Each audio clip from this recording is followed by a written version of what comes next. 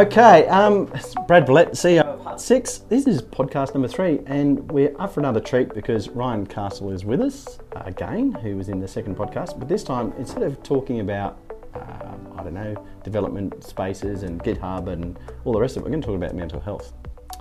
And I know within our industry, this is actually a big thing, I suppose in any industry, but one of the things about IT is that you can be quite isolated in what you do.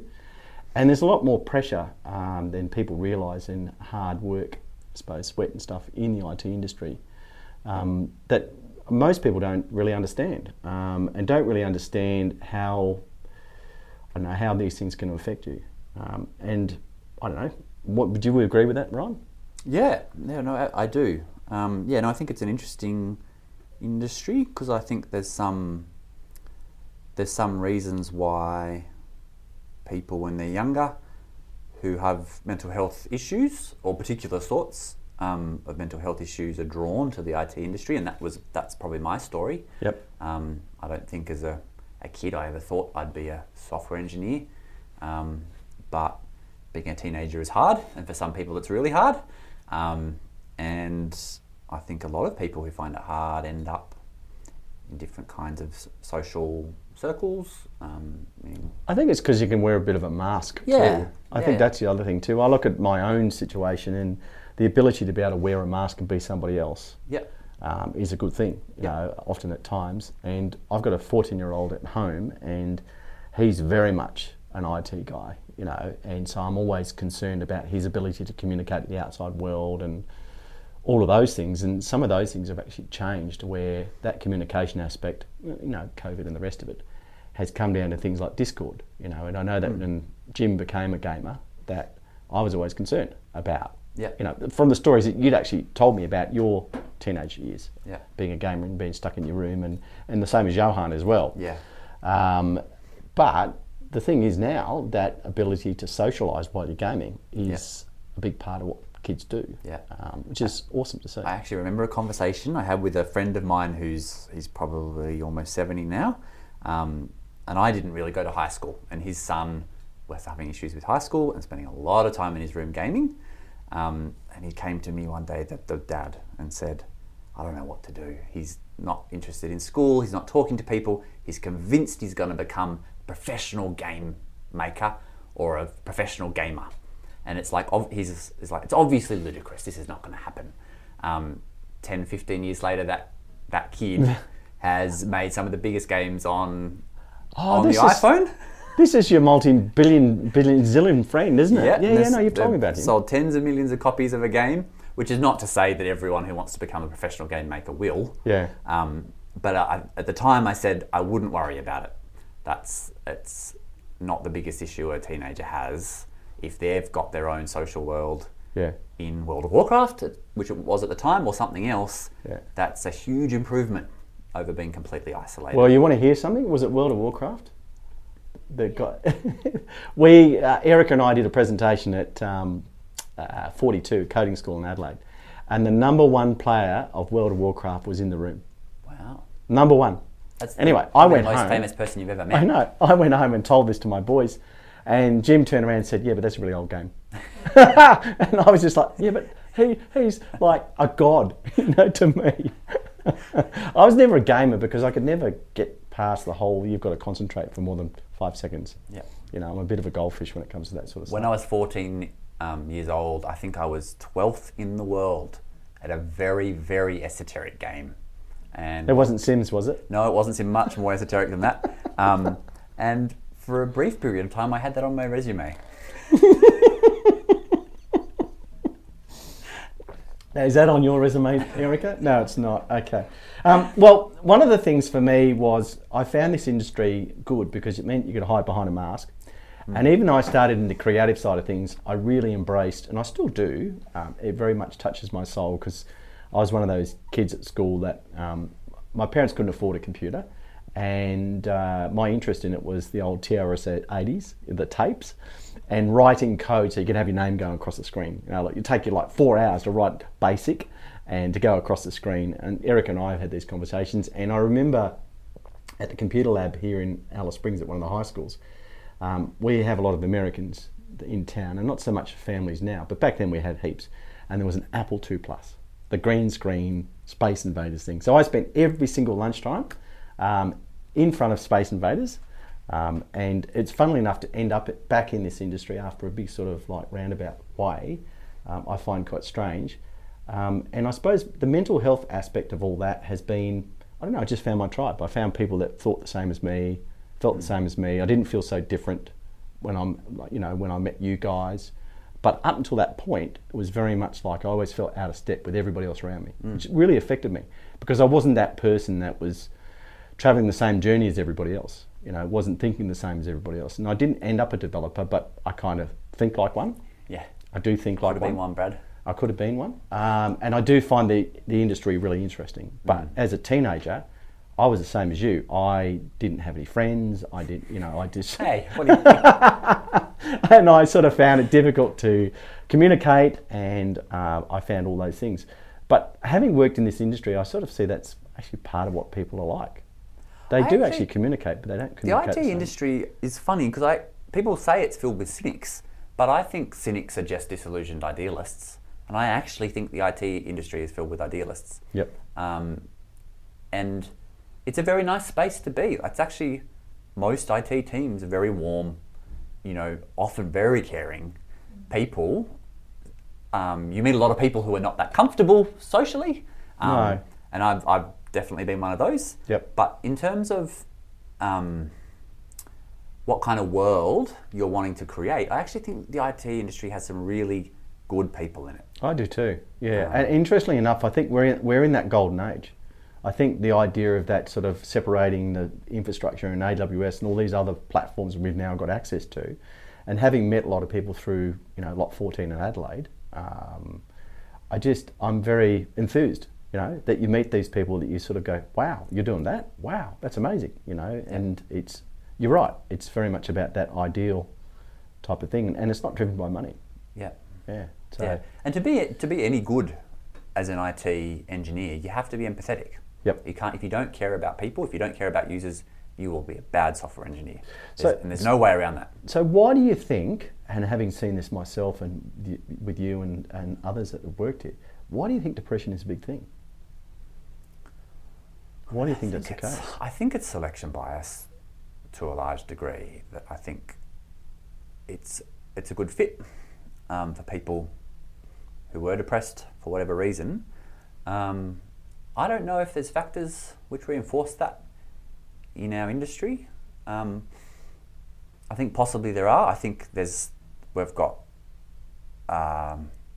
work ethic issues. So I think there's a culture in our industry of working extremely hard. Yep. And if you're feeling down, maybe you bury yourself in work. You work till midnight or later. I suppose it might give you intrinsic value too. Your self-worth is improved through that process. It is interesting that, because I think a lot about the gift economy, which we love. Like, we love this idea of open source and the gift economy, and I obtain self-worth by what I can contribute to my community, which is really good, but it is also this extrinsic motivation for getting out of bed in the morning. It's partly driven by I'm not enough on my own. I need to every day go out there and prove to the world that I'm useful to them and get validation. So I think there's a two sides to that. That gift economy, which it would be good for us to think about more. Great things have come out of that, and I think it's amazing that people who maybe didn't feel like there was much they could contribute have this method or this way or this world in which they can contribute and sometimes change the world. Yep. People who aren't comfortable going to a birthday party who can actually change the world. Yeah, absolutely. That's kind of what we've been talking about with Hut 6 is the fact that, I remember giving a presentation, myself and Erica, and saying everybody in this room has superpowers. You all have the ability to change the world. Yep. Every single person here. And as soon as you realise that, there's greatness that will come from that.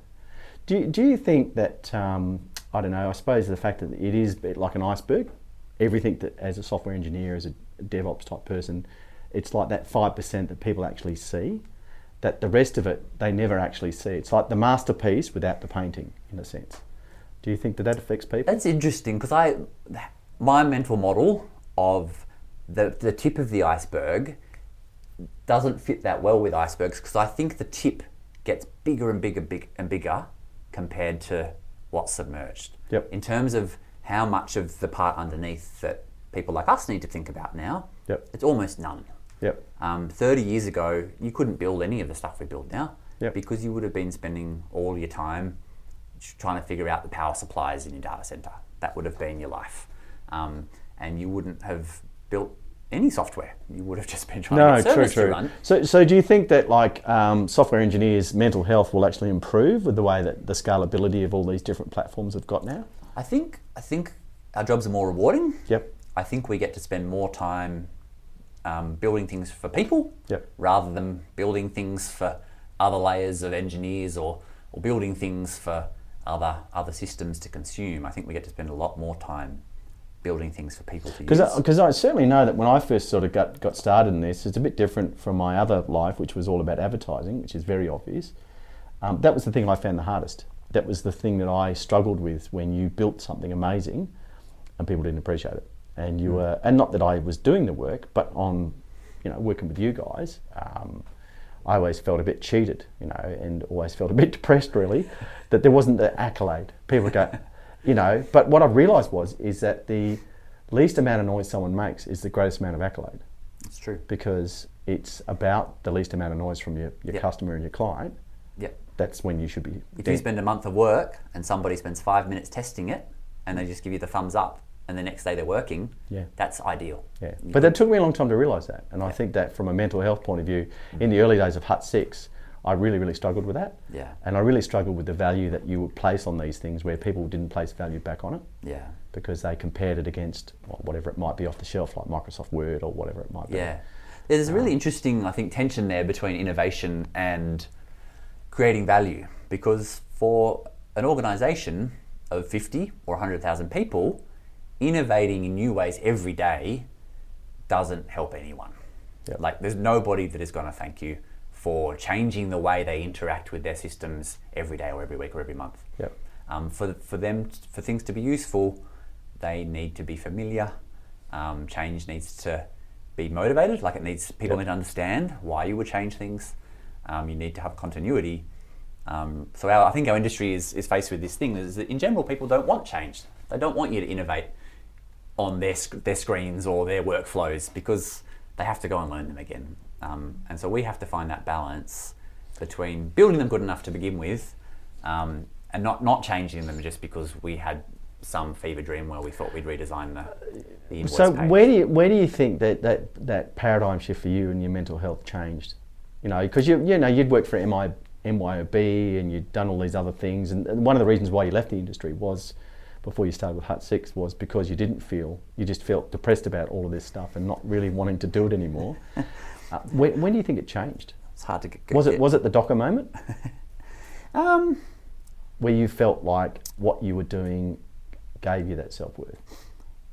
I think maybe, yeah. Probably Docker was the point where I thought, this is a home for me.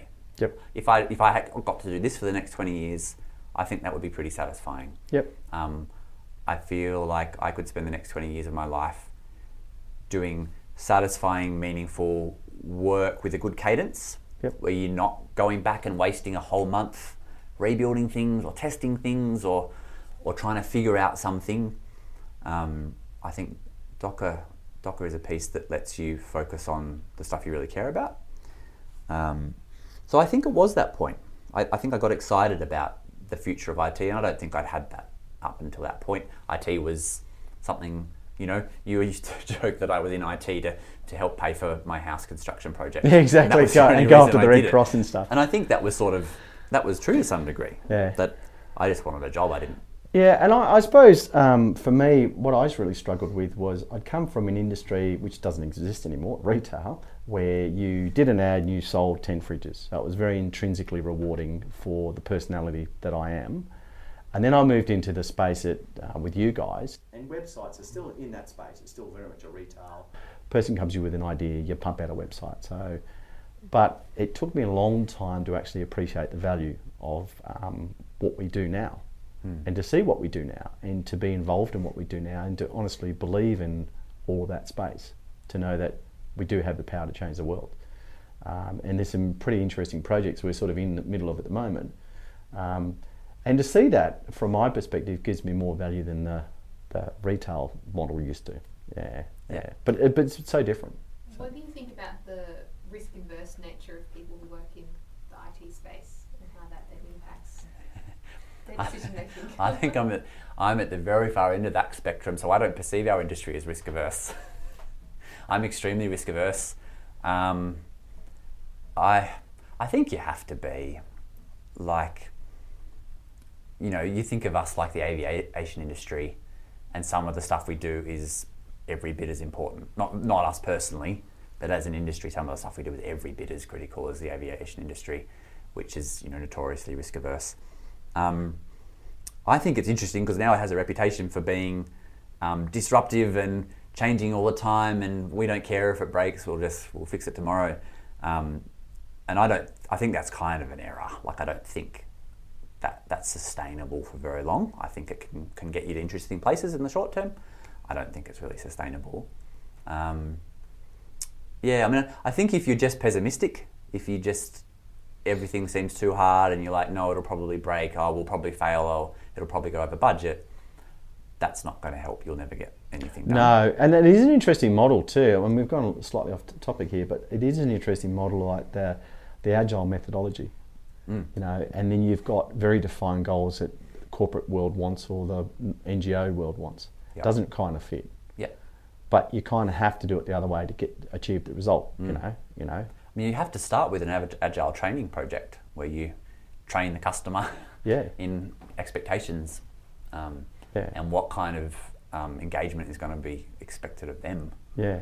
And I've got to say, you know, I suppose, just getting back to the original subject of this with the mental health, when we first started going down that road, and I'd ask you that question about when will this be finished, and I was very much used to that retail model, and I would walk away, and because I respected you and Johan so much, I'd walk away and literally go and cry in my office. Because it'd be like, I know what they're saying is the right thing, but it really depresses me to think, in the fullness of time. So, you know, I'd go out and ask Ryan and Johan, and I'd ask them both a question, and Johan would just panic or look really worried about why I was asking that question, and Ryan would just turn around and say, oh, look, you know, it's not ready yet. We're going to get there when we get there. What does that mean? And I'd be like, but if we have it next Tuesday? Well, possibly we could, if all these things go to plan, but maybe not. And I'd go back to my office and just go, I don't know why I'm stepping into this industry. This is doing my head in. I'm so glad I did, though. I really am. And I think it's why the stuff we built in those days was so good. Yeah. Like, we built really good things that I think our customers loved using. Yeah. Because we didn't push them out prematurely. I think we backed ourselves to build something good in the time that we spent. Yep. That we didn't think we were a waste of time or money. Yep. And I don't think we were. I don't think at any point were we a waste of time or money. And we didn't feel pressured to push stuff out prematurely. So do you ever regret doing what you're doing now? I suppose you don't if you've said that Docker was the changing of your life. Do you ever sort of think maybe I should have become a veggie farmer or something? I'd be a terrible veggie farmer because I try to grow veggies and they don't grow. Yeah, you can't really iterate a veggie, can you? No, I really like it. I really like the conversations you have with people. I like problem solving at that abstraction layer. Yeah. Like, I like solving problems. I mean, I built this house with Google. I didn't know anything about building houses, and so I learned about engineering with Google, and it stayed up. It was good enough. But I think if I'm thinking about the kinds of problems I'm most interested in solving, I think it probably is in the IT industry, because you can build quite big things, you can build quite interesting things, you've got to build things that last a long time and can be changed over time. Yep. And they're really quite interesting parameters. And on top of that, you get to talk to people about what they do in their lives, in their jobs. Yep. And try and solve their problems. So I think it's a great space to be in. I mean, there's probably others. Probably, like aviation engineering would be something similar, But yeah, but I suppose we'll just wrap this up. But I suppose the thing with aviation engineering, if you crash a server, you're not going to die. That's true. That's true. So that's the takeout point. Unless you work for the Department of risk Health. averse. Yeah, exactly. So we've not really covered the mental health. We kind of have, but this is the second episode of Ryan Castle's Big Day Out in Alice Springs. So I'm signing off. Brad Bullett, CEO of Hut 6, and Ryan. Where people are resigning because their work doesn't suit them anymore. I would highly recommend Hut 6. Nothing is unachievable. the superpowers that they have can create a difference in people's lives.